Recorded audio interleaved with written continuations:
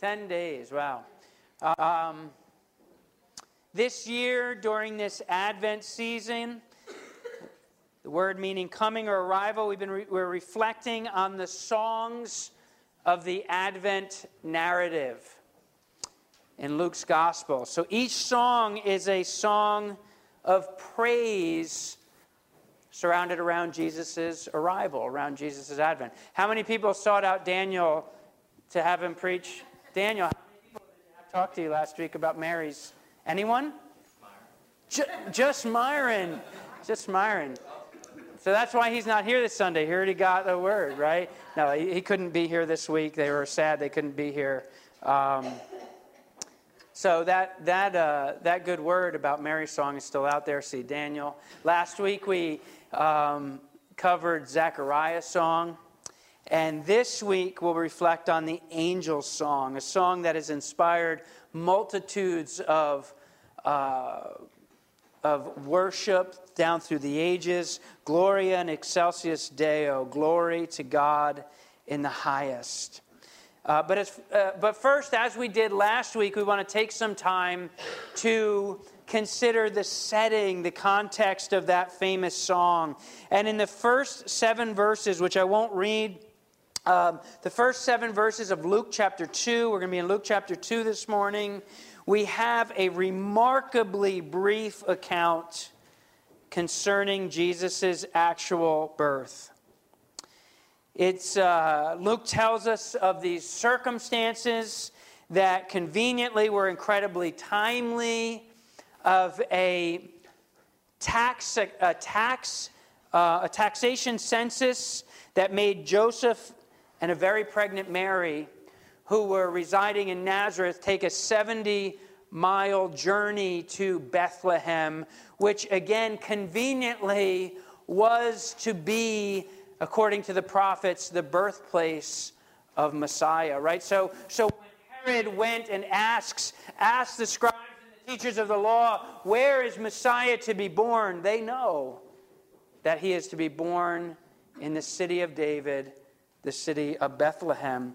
So conveniently, God works the events of history in such a way that Joseph and Mary travel to Bethlehem. And he gives us this really shocking description of what is the most important birth of all time. I read one quote that said, "The hinge of all history is on a barn door in Bethlehem." The city is so overrun by the census crowds that the Son of God is apparently born in some sort of stable or barn. It doesn't actually explicitly say that. It just tells us that he is laid in a manger, this makeshift crib, a feeding trough. We're told Mary wrapped him in cloths and placed him in a manger because there was no room for them in the inn. So this very probably poor, working class, young couple that is in great need is displaced and overlooked among the chaos. What a strange story. 2 Corinthians 8:9. I'm often reminded of this verse at this time of year. It says, "For you," the Apostle Paul writes, "For you know the grace of our Lord Jesus Christ, that though he was rich," right, considering all that was at his fingertips in the glories of heaven, "for though he was rich, yet for your sakes he became poor, so that you through his poverty might become rich." And of course, that's not riches in the earthly sense, riches in the heavenly and spiritual sense. So it's this really odd, scandalous story. And then the scandalous modesty, if you will, of the story continues to who are the first receivers of the news. They're a bunch of shepherds, as blue-collar, as average Joe as you could possibly get. They're living outside with their sheep. These sheep are very likely sheep, we don't know this for certain, but very likely sheep that are destined to be sacrificed in the temple in Jerusalem. But there's also something amazingly fitting about all this. Because we know that Jesus is the good shepherd of our souls. We know that Jesus is the perfect final sacrifice that will atone for sin, and there will be no more blood that will need to be shed. No more blood of lambs that will need to be shed after the final lamb lays down his life for sin. And we know that he came to save the poor in spirit. But we're certainly reminded how different God's ways are than our ways. How different his thoughts and his values are than our thoughts and our values. That the most important person in all of history enters into the world with virtually no earthly resources. And no sense of home, no sense of comfort, no sense of status, no sense of power, but poor and a helpless infant. And he's heralded to a humble band of ruffians. In our setting, it would be like the angels not visiting the Vatican, not visiting a church, not visiting the White House, but going to the night shift at a gas pad to that group of guys and heralding Jesus' arrival. Luke 2, 8 through 12. And there were shepherds living out in the fields nearby, keeping watch over their flocks at night. An angel of the Lord appeared to them, and the glory of the Lord shone around them, and they were terrified. But the angel said to them, "Do not be afraid. I bring you good news of great joy that will be for all the people. Today in the town of David, a Savior has been born to you. He is Christ, or Messiah, the Lord. This will be a sign to you. You will find a baby wrapped in cloths and lying in a manger."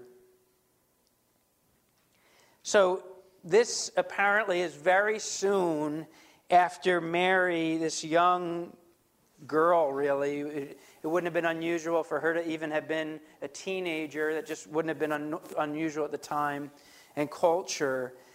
Just delivers her baby. So moms, if you can imagine delivering your baby on the floor of a barn. And at that moment, in those unsanitary conditions, we don't know if she had anyone maybe there with her that was maybe gracious enough to see her through the delivery, whether it was just Joseph, finding some water and cleaning up the baby and wrapping him up as you bundle a baby up to feel secure. At that moment, an angel appears, a single, majestic, angelic messenger. That's really, if you translated angel, that's kind of how it works. This idea of messenger comes to these shepherds, and they're enveloped in this brilliant Shekinah glory of God. As John Phillips writes, a light of another world, the light that heralded the divine presence. I was thinking, if you want to see God working,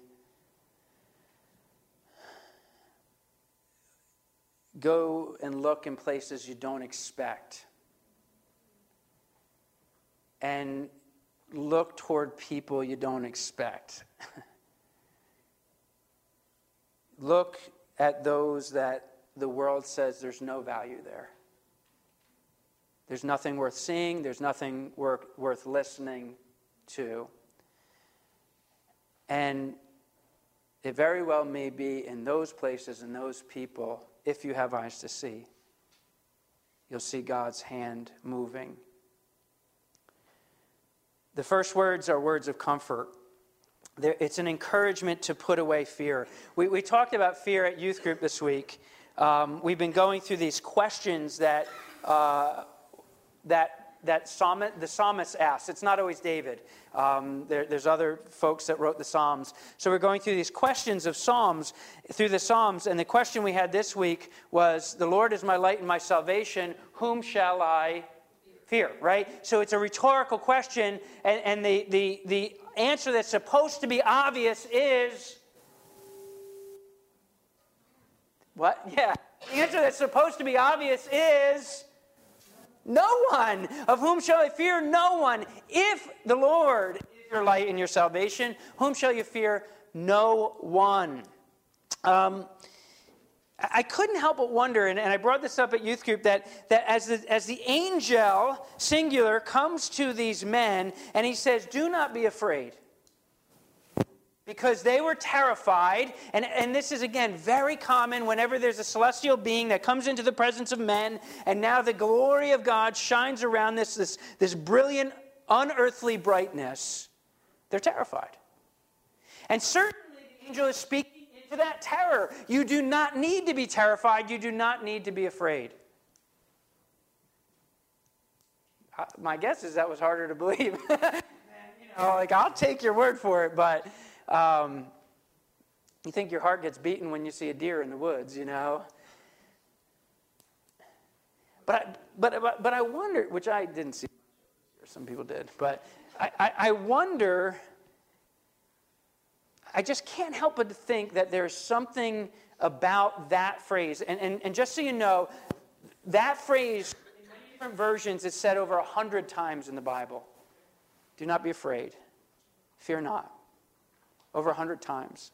And I couldn't help, as I pondered that, to think that message of comfort to these men goes far beyond, don't be afraid right now. It was that, but it was more. And we all have fears. We talked about, there's this emotion of anxiety that, we talked about what is fear? It's this emotion, it's this feeling of anxiety in the presence of what we perceive as danger. And sometimes, every once in a while, that's appropriate. Like, if dogs were chasing us, a wild pack of dogs were chasing us and I'm running, it's appropriate that my adrenaline's flowing and that I have this feeling of anxiety, of danger. So we all have some rational fears. There's a lot of people that have irrational fears. There's actually statistics that talk about worry. We talked about this on Thursday night, that 90+% of the things people worry about don't come true. That's a lot of wasted time. That's a lot of wasted energy. So we have some fears that are reasonable and rational, many that are irrational. But I think all of us have what I called on Thursday night a primal fear. And it's this fear of utter rejection. It was really cool. As I talked to the kids, I said, what were you afraid of when you were a kid? And, well, I'm afraid of the dark, and I was afraid of tornadoes, and I was afraid of, of stepping out my foot over the bed at night and something grabbing my leg. And I said, what about now that you're a little older? What are you afraid of? What are some things that cause fear now? And one of the gals said, I'm afraid of being alone. And that starts touching into this primal fear, right? That I am really alone. That I'm really utterly rejected, that there's really, that life is really utterly and completely meaningless, and I'm on my own. And there's this sense of lostness that gets into our bones. And that feeling is very real. And that feeling is the consequence of what's come from being disconnected from the source of light and life and meaning and companionship and love and goodness. That's the natural consequence. I mean, life without God is terrifying. Right? It's terrifying. But life with God, if dogs are chasing me, I'm scared. But alone? No. Meaningless? No. Rejected? Nope. Life with God, I hear God say 100+ times, don't be afraid. The message that was about to be delivered truly should dispel fear. Has it for you? Has it dispelled those fears? 1 John 4:18 says, perfect love drives out fear, because fear has to do with what? What? Yeah, punishment, right? So we trust that Jesus has already been punished so that we can be the righteousness of God. I love this. Darrell Bock says, I love this quote. It says, humanity has nothing to fear when God moves in grace. The nature of the message is that it is good news of great joy for all the people. And this phrase, good news, becomes the encapsulation of the message. It's the gospel. So when we say gospel, we're talking about what is referred to here as this good news. That instead of rightful judgment of our sin, that would truly be bad news of great fear, we have Jesus. Good news of rescue from that judgment that we deserved. And Jesus took. And in fear's place, the message offers us joy. And this Greek word here for joy is chara. It derives from the Greek word charis, which is also where we get our word grace. It's actually one of the most common words in the Greek for joy. And some definitions that I read of this word, grace recognized, the awareness of God's grace, rejoicing because of grace. And of course, another way of looking at joy is gladness. To be exceedingly glad, gladness of heart. So if we combine these thoughts, we can say that this joy is to be exceedingly glad because of an awareness of God's grace. I don't know if your circumstances are going to make you happy or not. That'll go like this. Right? We all know that. And sometimes life stinks. And it's hard. And people die. And people get sick. And you lose your job. And there's not enough money in the bank. I get that. And then sometimes you get the promotion. And your 401k is full. And you get the big buck, right? And and you're, yeah. But it goes like this. But real joy is to be exceedingly glad because of an awareness of God's grace. That's where abiding joy comes from. That God is the fountain of all good things. Do you know that joy?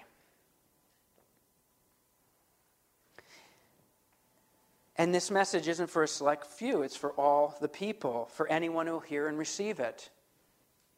The message is always this. Here it is. Here it is. Here it is. I say, Cheryl and I talk about this a lot. We can't force anybody to do anything. I don't pay you to come here. I don't pay you to minister. Neither does, all good blessings in Christ. But you have to, out of your own free will, decide.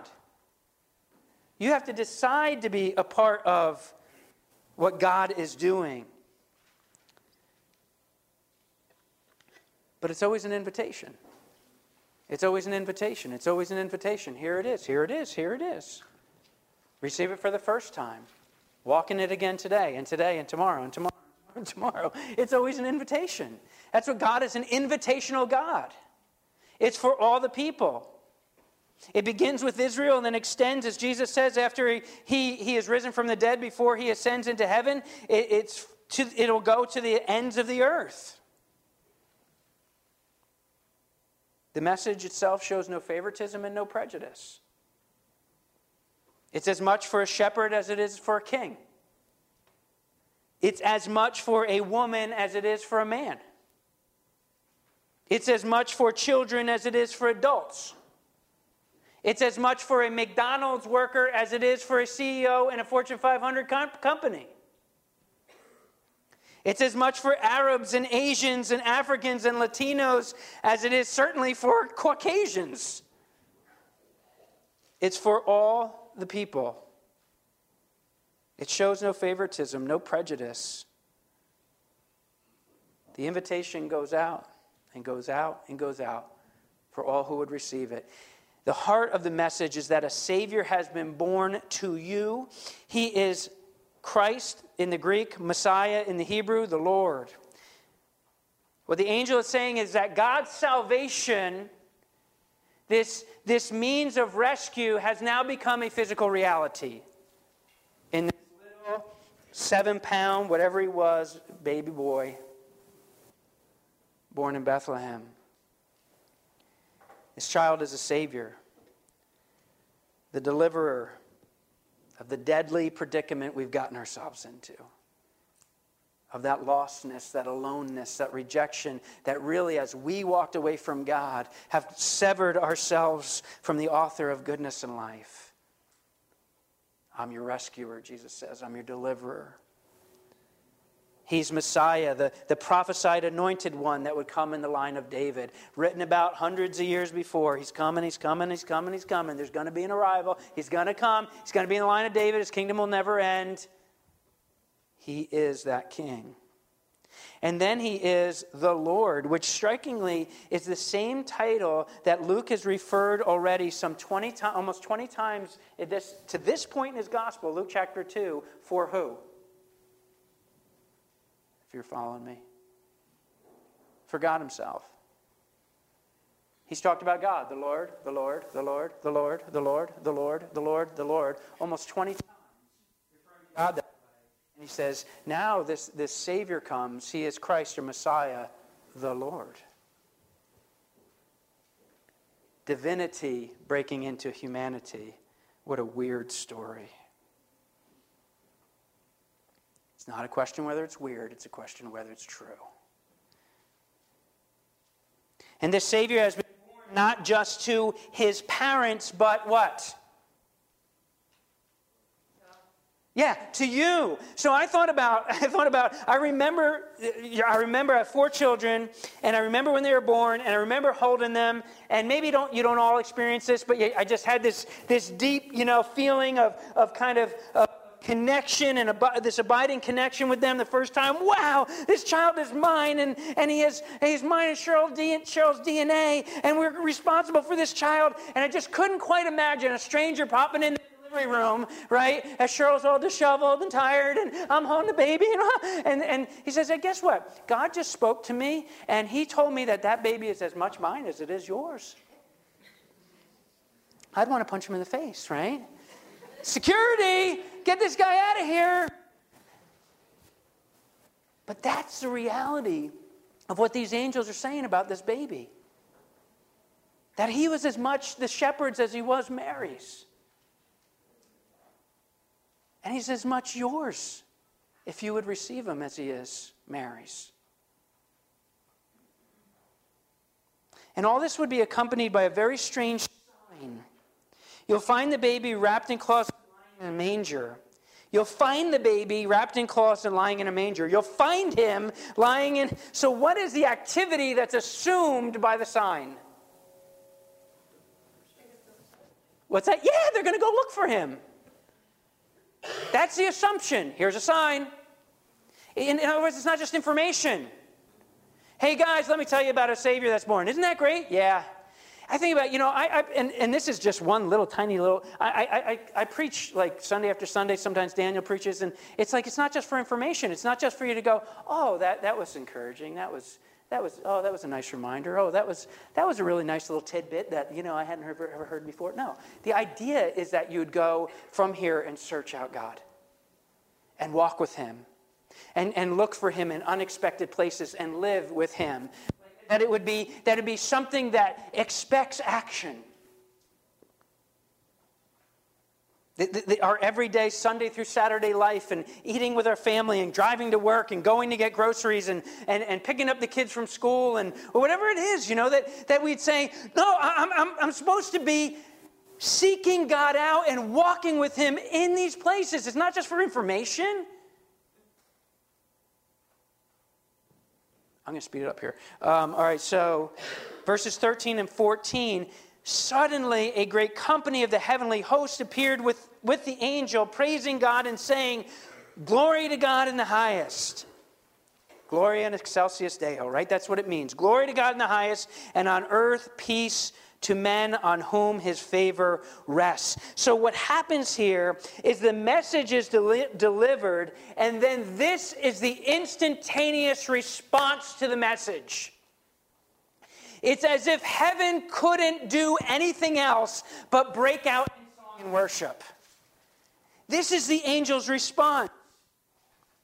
And it's delivered. Now remember, there was just one angel and the glory of the Lord, and they are freaked out. And this is not just delivered by one angel, but it's delivered by a heavenly host, what could be translated a heavenly army of angels. John in Revelation 5:11 describes the enormity of a host of angels. He says, "Then I looked and I heard a voice of many angels, numbering thousands upon thousands, and 10,000 times 10,000. In other words, I couldn't count them, there were so many. And if one brought awe and terror, imagine this. Katie Amig told me that recently, I hope I'm getting this right, Kyle, that some of the One Life students heard the importance of walking with God. As you walk with God, that you look upward, inward, and outward. Is that right? Upward, inward, and outward. And I thought, what a beautiful message we get in this concise praise to look upward, inward, and outward. The first portion directs our attention upward. Glory to God in the highest. The primary Hebrew word for glory in the Old Testament means what? Yeah, something that's weighty, something that is heavy. The primary word in the Greek means something that is important, exalted, famous. On earth, I thought we get little drips of what glory is. Little, tiny little drips like of an ocean. And I think you go and you see a beautiful sun. See, you think about something that just draws your gaze in and you're awed by it. It's just you can't stop looking at it. A beautiful sunrise, a beautiful sunset. I've never seen the Rockies. My guess is the first time you see the Rockies, you'd be like, whoa! You can't move your gaze from it. Even maybe a fire might do that. Wow, look at how the fire moves. Or an ocean and the waves crashing in. You can't see the end of it. And we just put up our Christmas tree. We were a little late. And at night, I'm like a little kid. I keep walking back out of it and looking at it. Because there's just something that the twinkling and especially at night and the contrast to the dark. And I'm like a little kid. It just draws my gaze, and we get these little drips of what glory is. But God's glory will knock your socks off. God's glory will knock your socks off. The greatest sunset, the tallest mountain, the most ferocious storm in the ocean doesn't touch it. And with God, glory is both an objective reality. That's what the shepherds experienced, the objective reality of God's glory. And it's also the proper response to that reality, that we would give God glory. So it is the reality of what he lives in because of his nature, because of his character, because of his splendor, but it's also something that we give back to him. It's our appropriate response to give him glory, to exalt and praise the awesome beauty and character and splendor of God, that we simply acknowledge that he's glorious. And this is what the angels, it seems like one of the big jobs of angels is just to do that. God, you're glorious. You're glorious. Holy, holy, holy is the Lord God Almighty who was and is to come. Like that, there's just angels that do that all the time. And this glory is God's glory being manifested in his Son. He didn't stay a baby, but that day, man, this little helpless infant. God's salvation. But of course, his glory always is, whether you recognize it or not. C.S. Lewis, I've quoted this before, but it's just a great quote. C.S. Lewis once wrote, "A man can no more diminish God's glory by refusing to worship him than a lunatic can put out the sun by scribbling darkness on the walls of his cell." Later in Luke's gospel, during what we know of as a triumphal entry, Jesus is entering into Jerusalem, and people are praising him and giving him glory and worshiping him. And the religious leaders basically say, "Yo, Jesus, shut them up. Rebuke them." Why were they saying that? Yeah, who is worthy of glory? Who's worthy of glory? God alone. Right? Worship the Lord God alone. And they're like, "Praise you, Jesus." They're praising him. Weird scene, right? It's this poor carpenter riding in on a donkey. A lot of weirdness. Yeah, hey, blessed is he who comes in the name of the Lord. Blessed is he who comes. He's the son of David. He's a promised Messiah. And the religious leaders are freaked out. Tell them to shut up. Rebuke them. And Jesus is like, my glory doesn't depend on whether man recognizes it or not, right? He literally says, I tell you, if they keep quiet, what? Yeah, the rocks will cry out. Are you giving him glory? It's really, whether you recognize it or not, God's glory is. But I'll tell you, it's to your benefit. It is right and it is good and it is wise to recognize and give glory to the glorious one. Amen? That we would sing his praises, and that our lives, through each micro choice we make, would become more and more in line with the glory of God, and that his glory would shine through us. And then the second portion, I'm almost done. The second portion of the song directs our attention inward and outward. And on earth, peace to men, that is mankind, on whom his favor rests. God's glory is now fleshing out in what Messiah delivers from heaven to earth. Peace. Peace. And again, this is first and foremost, right, the opposite of the things we were afraid of. It is, as Leon Morris writes it, peace between God and people, the healing of estrangement caused by human evil.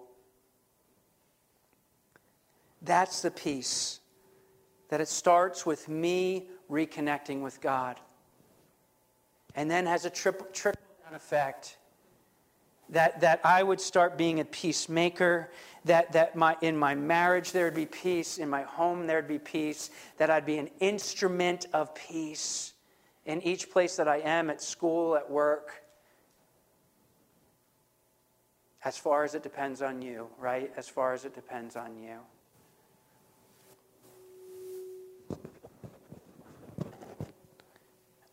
Dave, my mic is just talking to me a little bit. And this peace comes to those on whom God's favor, his goodwill, his benevolence, his kind intention, his expressed goodness, his grace, applied according to his good pleasure, rests. Has that peace rested on you? Are you living in it? Have you received the message? And then are you walking in it? Are we truly walking in the joy and peace of our salvation? Would people know us and say, hey, they're not phony. They go through rough times. They cry. They grieve. I get that. We should. That's all appropriate. We admit that there's struggles. But that underlying current is, I'm aware of God's grace. And because I'm aware of God's grace in my life, I can say he is good. And I trust that he is good even now in this hardship. Do people look at us and say, wow, they are really a people of unexplainable joy, of unexplainable peace? And then the last part of the story, and many of you know it, these shepherds go out, they seek out the baby. Things are just as they were told. You get this beautiful picture of Mary as they visit him, and I'm sure it's like, just delivered this baby. She's pondering these things. She's dwelling these things, treasuring them in her heart. And then these disciples go out and they share what the Lord had told them and how it was true. And it says in the end, in verse 20, that the shepherds return, so they go back to their work, glorifying and praising God for all the things they had heard and seen, which were just as they had been told. So I thought, no, in this hustle and bustle, no one else noticed a poor baby to a poor couple born in a barn as God's gift from heaven. As God entering into humanity. And it's so easy to miss what God is doing because we're busy and we're hustling and bustling and, and not aware. And maybe this week we can enter in with our ears a little more perked, our eyes a little more perked of what God is doing, things that we might call weird in strange places, in the places that the world says there's no value there, don't expect something good to come from that place. And God says, that's exactly where I'm going to work. And those are exactly the people I'm going to work through. And in the end, the shepherds become this excellent model of upward and inward and outward. Upward, they glorify and praise God. Inward, they go and experience Messiah. They see this thing the Lord has told them about. Outward, they spread the word concerning what has been told them about this child. And they become the first very unlikely witnesses of the gospel and of Christ, of many unlikely witnesses to come. And through them, God receives his rightful glory. And through them, men, starting with them and then outward to others, receive this message of peace. This good news of great joy for all the people. And I just say, is this the rhythm of our life? Upward, glorifying God because he's glorious. Inward, receiving and applying to our own lives the reality of his salvation, the joy, and the peace. And outward, sharing it with others. May this week be a week that we reflect the angel's song, glory to God in the highest, and on earth peace to men on whom his favor rests. May that be our prayer. Amen.